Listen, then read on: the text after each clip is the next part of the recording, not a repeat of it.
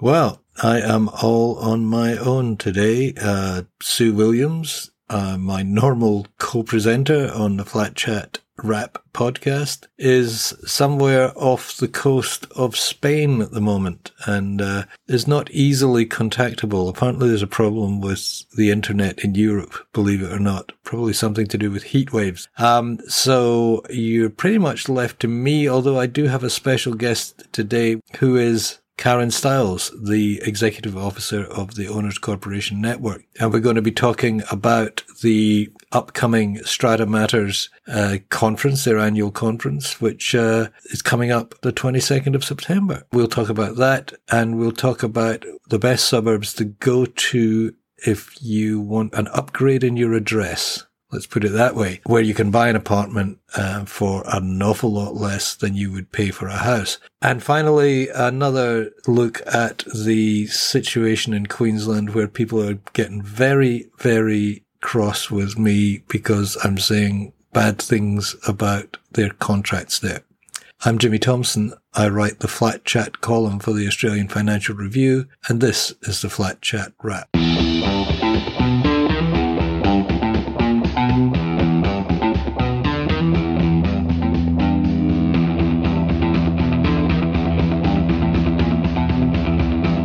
There is a really interesting article in the Sydney Morning Herald, and I'll put the link on the show notes, by Kate Burke, who has written about how you can make a serious upgrade in your address by buying an apartment in one of Sydney's prime suburbs. And she's done some analysis into the difference between the price of houses and the price of apartments in these posh suburbs. And some of it is, I was going to say breathtaking, eye-watering, I think would be more appropriate. For instance, Bellevue Hill in Sydney, the median house price is $9 million. The median unit price is $1.5 million.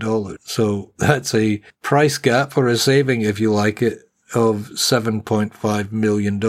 Vaucluse, median house price, $8.55 million.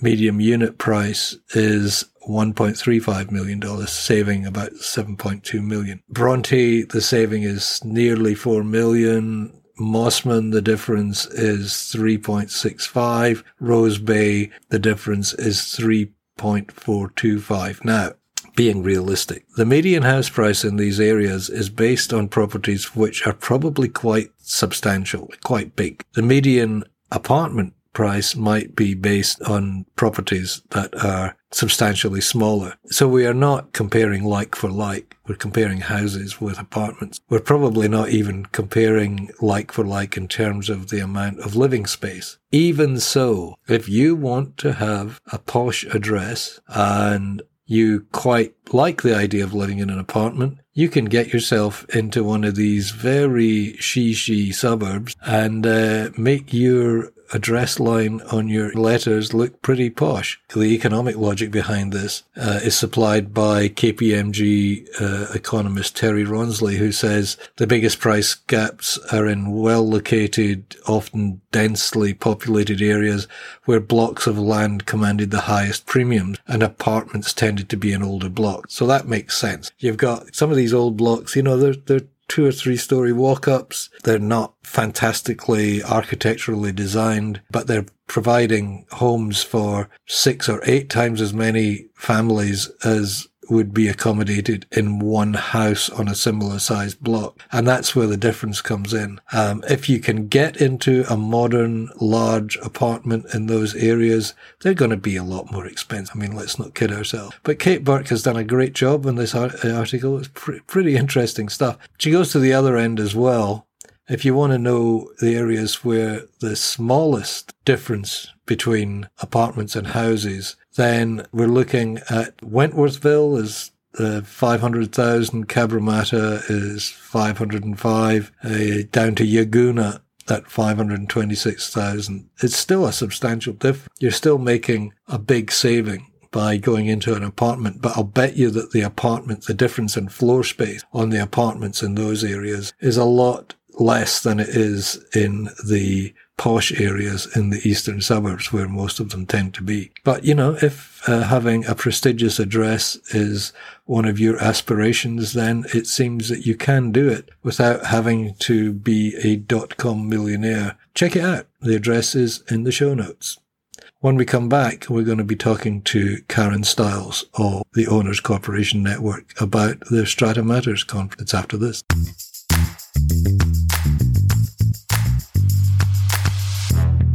As I said before, we are talking to Karen Stiles, the Executive Officer of the Owners Corporation Network, about the Strata Matters conference, which is coming up. And I just have to warn you that we did this over Zoom, and when I was recording it, it sounded like there was a bit of a technical problem somewhere in between us. I've tried to deal with it in the edit, but if there is crackling there, I apologize. That's modern technology. It's terrific when it works, and it's really awful when it doesn't. Here's Karen Stiles. Hi, Karen. How are you? Great. Thanks, Jimmy. We're here to talk about this year's Strata Matters conference. Yes. Yeah. Looking forward to it. Well, good. Me too. So first of all, when is it? It's on Friday, the 22nd of September. It's 10 a.m. until 2 p.m. and we throw in lunch. Woo. And we've got keynote speakers and a couple of panels talking about topics du jour. Right. Okay. Now, can you tell me who your keynote speakers are, or is that still under wrap? A girl has to be careful, Jimmy. So you got I can. You can. Okay, good. Yep.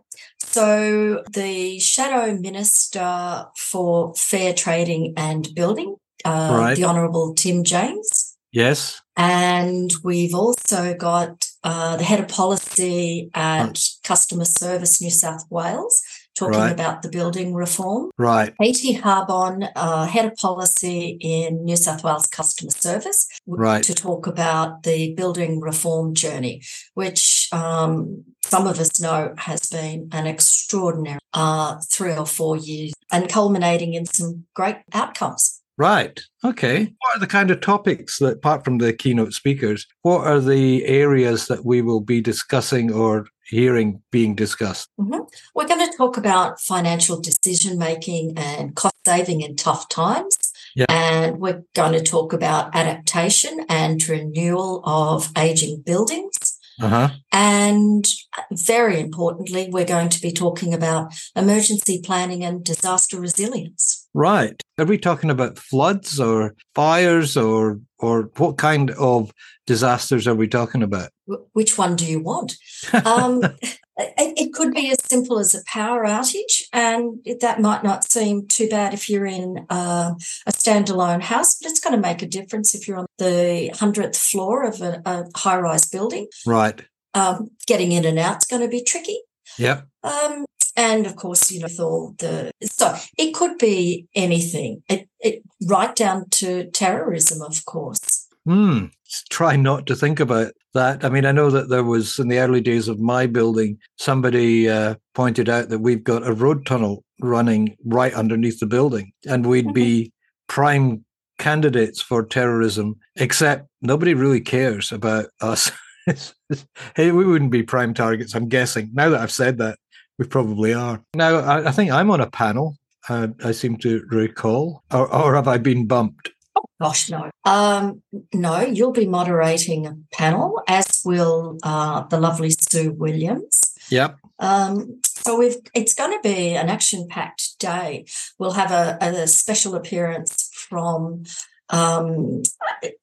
we like to call him, the Caped Crusader, David Chandler, New South Wales Building Commissioner. Right. So, it's all happening. Right. So how do people find out about this?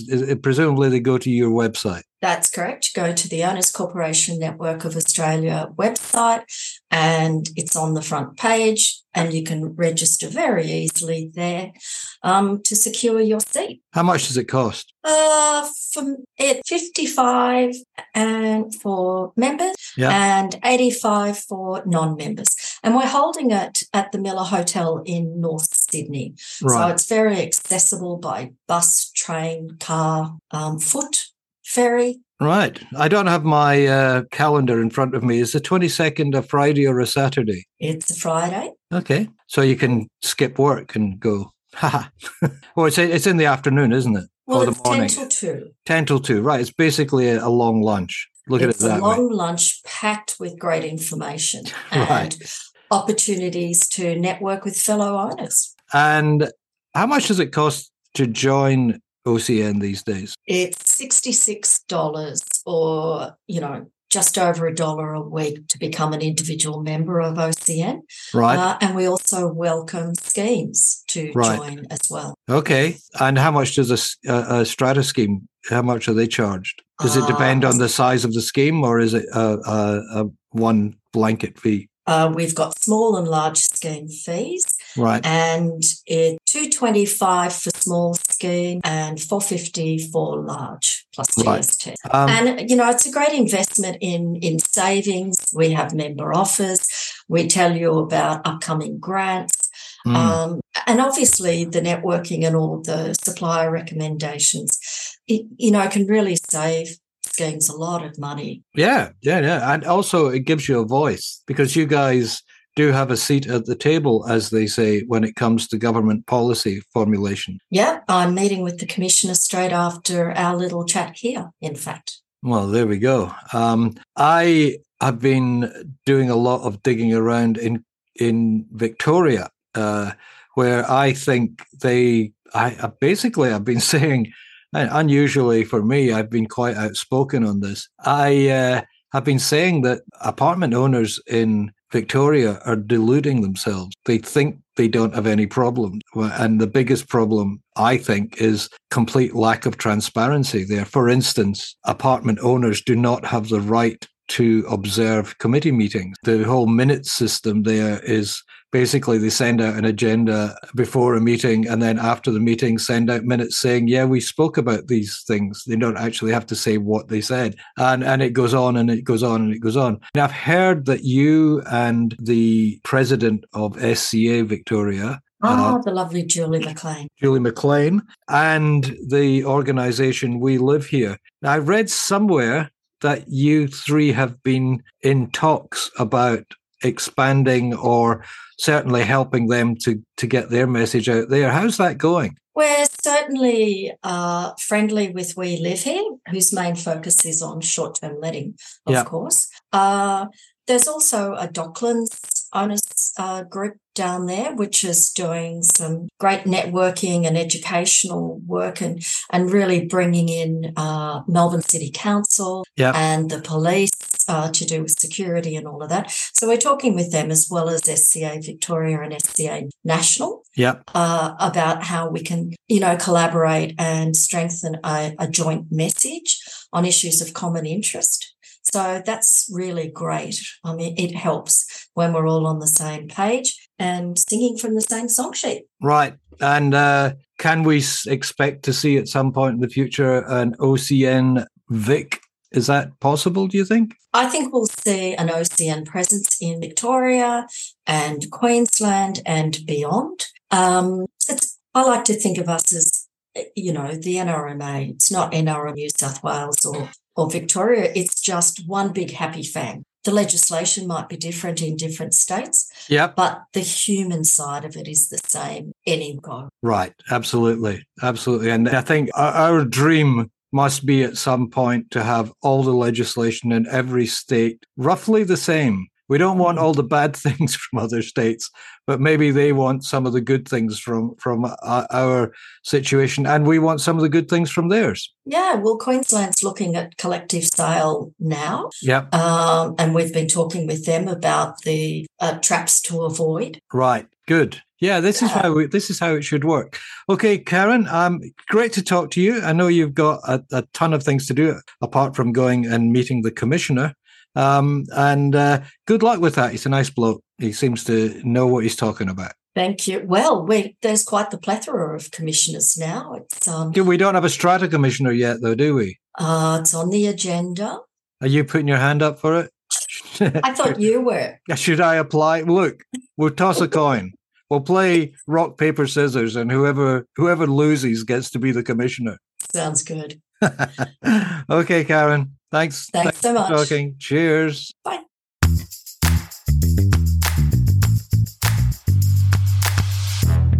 I mentioned at the start that we're getting a bit of heat from Queensland. We're also getting a lot of interest from Queensland because we, once again, have raised the issue of pre-sale of management rights contracts. So there's several issues at play in this. The first one is that developers are allowed to sell caretaker managers the contracts to manage buildings before the owners have even set foot in the place. So this is money directly into developers' pockets for no benefit whatsoever, except the right to override what would be the case in every other state in Australia, the right to choose your own manager and the terms under which they are employed. Now, that's the other part of this situation, which I have called many times legalized corruption, because it is written into strata law or body corporate law in Queensland that developers are allowed to do this. So the other aspect of this is you've pre-sold a contract and the owners, they cannot choose who their building manager is going to be, and they can't set the terms and conditions and the KPIs, as they're called, the key performance indicators for that contract. Okay, that's one other bad point about this. Another thing is that the caretaker managers can sell the contract to other caretaker managers, and the owners in the apartments, once again, don't have a choice about who those caretaker managers would be. And this is a trade in Queensland that's worth hundreds of millions of dollars every year. And it's a bit like apartment owners being traded like cattle, really. You know, you have no choice. You just have to go along with whatever you're given. Other aspects of this, which have been proven over the years, is that very difficult to get out of these contracts, almost impossible to get out of these contracts. It doesn't matter how badly the manager behaves. When they get taken to court for non-performance, in just about every occasion that I've seen, the judge or the magistrate or the tribunal member will find some way of not finding that the contract has been violated, including like the wording being that somebody said they didn't fulfill the duties by such and such a time, and the magistrate has gone, well, you should have said at least such and such a time. I mean, it's that ridiculous. Obviously really unfair and biased against owners. There are two levels of contracts in Queensland for caretaker managers. One is a very generous 10 years per contract, and the other one is an absolutely obscene 25-year contract. The 10-year contract is for buildings that are designated as standard module, which is for buildings where they expect most of the residents to be owner-occupiers. And the other one is the accommodation module, which is basically short-term letting, hotel type situation. What is happening, and there's a lot of evidence about this, is that developers are selling their apartments as luxury accommodation for owner-occupiers, but getting a development approval for them as short-term rentals. And when they get that approval, they can then apply for a 25-year contract, a 25-year contract. The apartment owners have no say in who the caretakers are. They have no say in the terms of the contracts. They have no say in who those contracts can be sold to. Getting back to the 10-year contract, there's stories coming through that as they start to get towards the end of the contract, around about 7 years, caretaker managers are going to their committees and saying, okay, we need you to extend this by a few years so that we can either continue in the job or sell it to someone else. And I've even heard of committees being warned by their caretaker managers that if they don't extend the contract beyond the 10 years, they will be sued for restraint of trade. As I have said many, many, many times, this is just wrong. It is obscenely wrong. It's costing, according to the Unit Owners Association of Queensland, it's costing apartment owners in Queensland $140 million every year because they cannot get competitive quotes on management services or who provides services to those managers. I'm being attacked for being unfair and biased. You know what? I don't mind. I don't care. I am biased in favor of people who are being ripped off. I am biased against any system that not only allows this to happen, but encourages it to happen. And the people who should be looking after owners, apartment owners in every state, local politicians, in Queensland, they are doing nothing. You'll find more about this on the website, and there's a link in the show notes. I'm going to go and calm down in the hope that I survive long enough to talk to you again next week. Thanks for listening. Bye. Thanks for listening to the Flat Chat Wrap podcast. You'll find links to the stories and other references on our website, flatchat.com.au. And if you haven't already done so, you can subscribe to this podcast completely free on Apple Podcasts, Google Podcasts, Spotify, or your favorite podcatcher.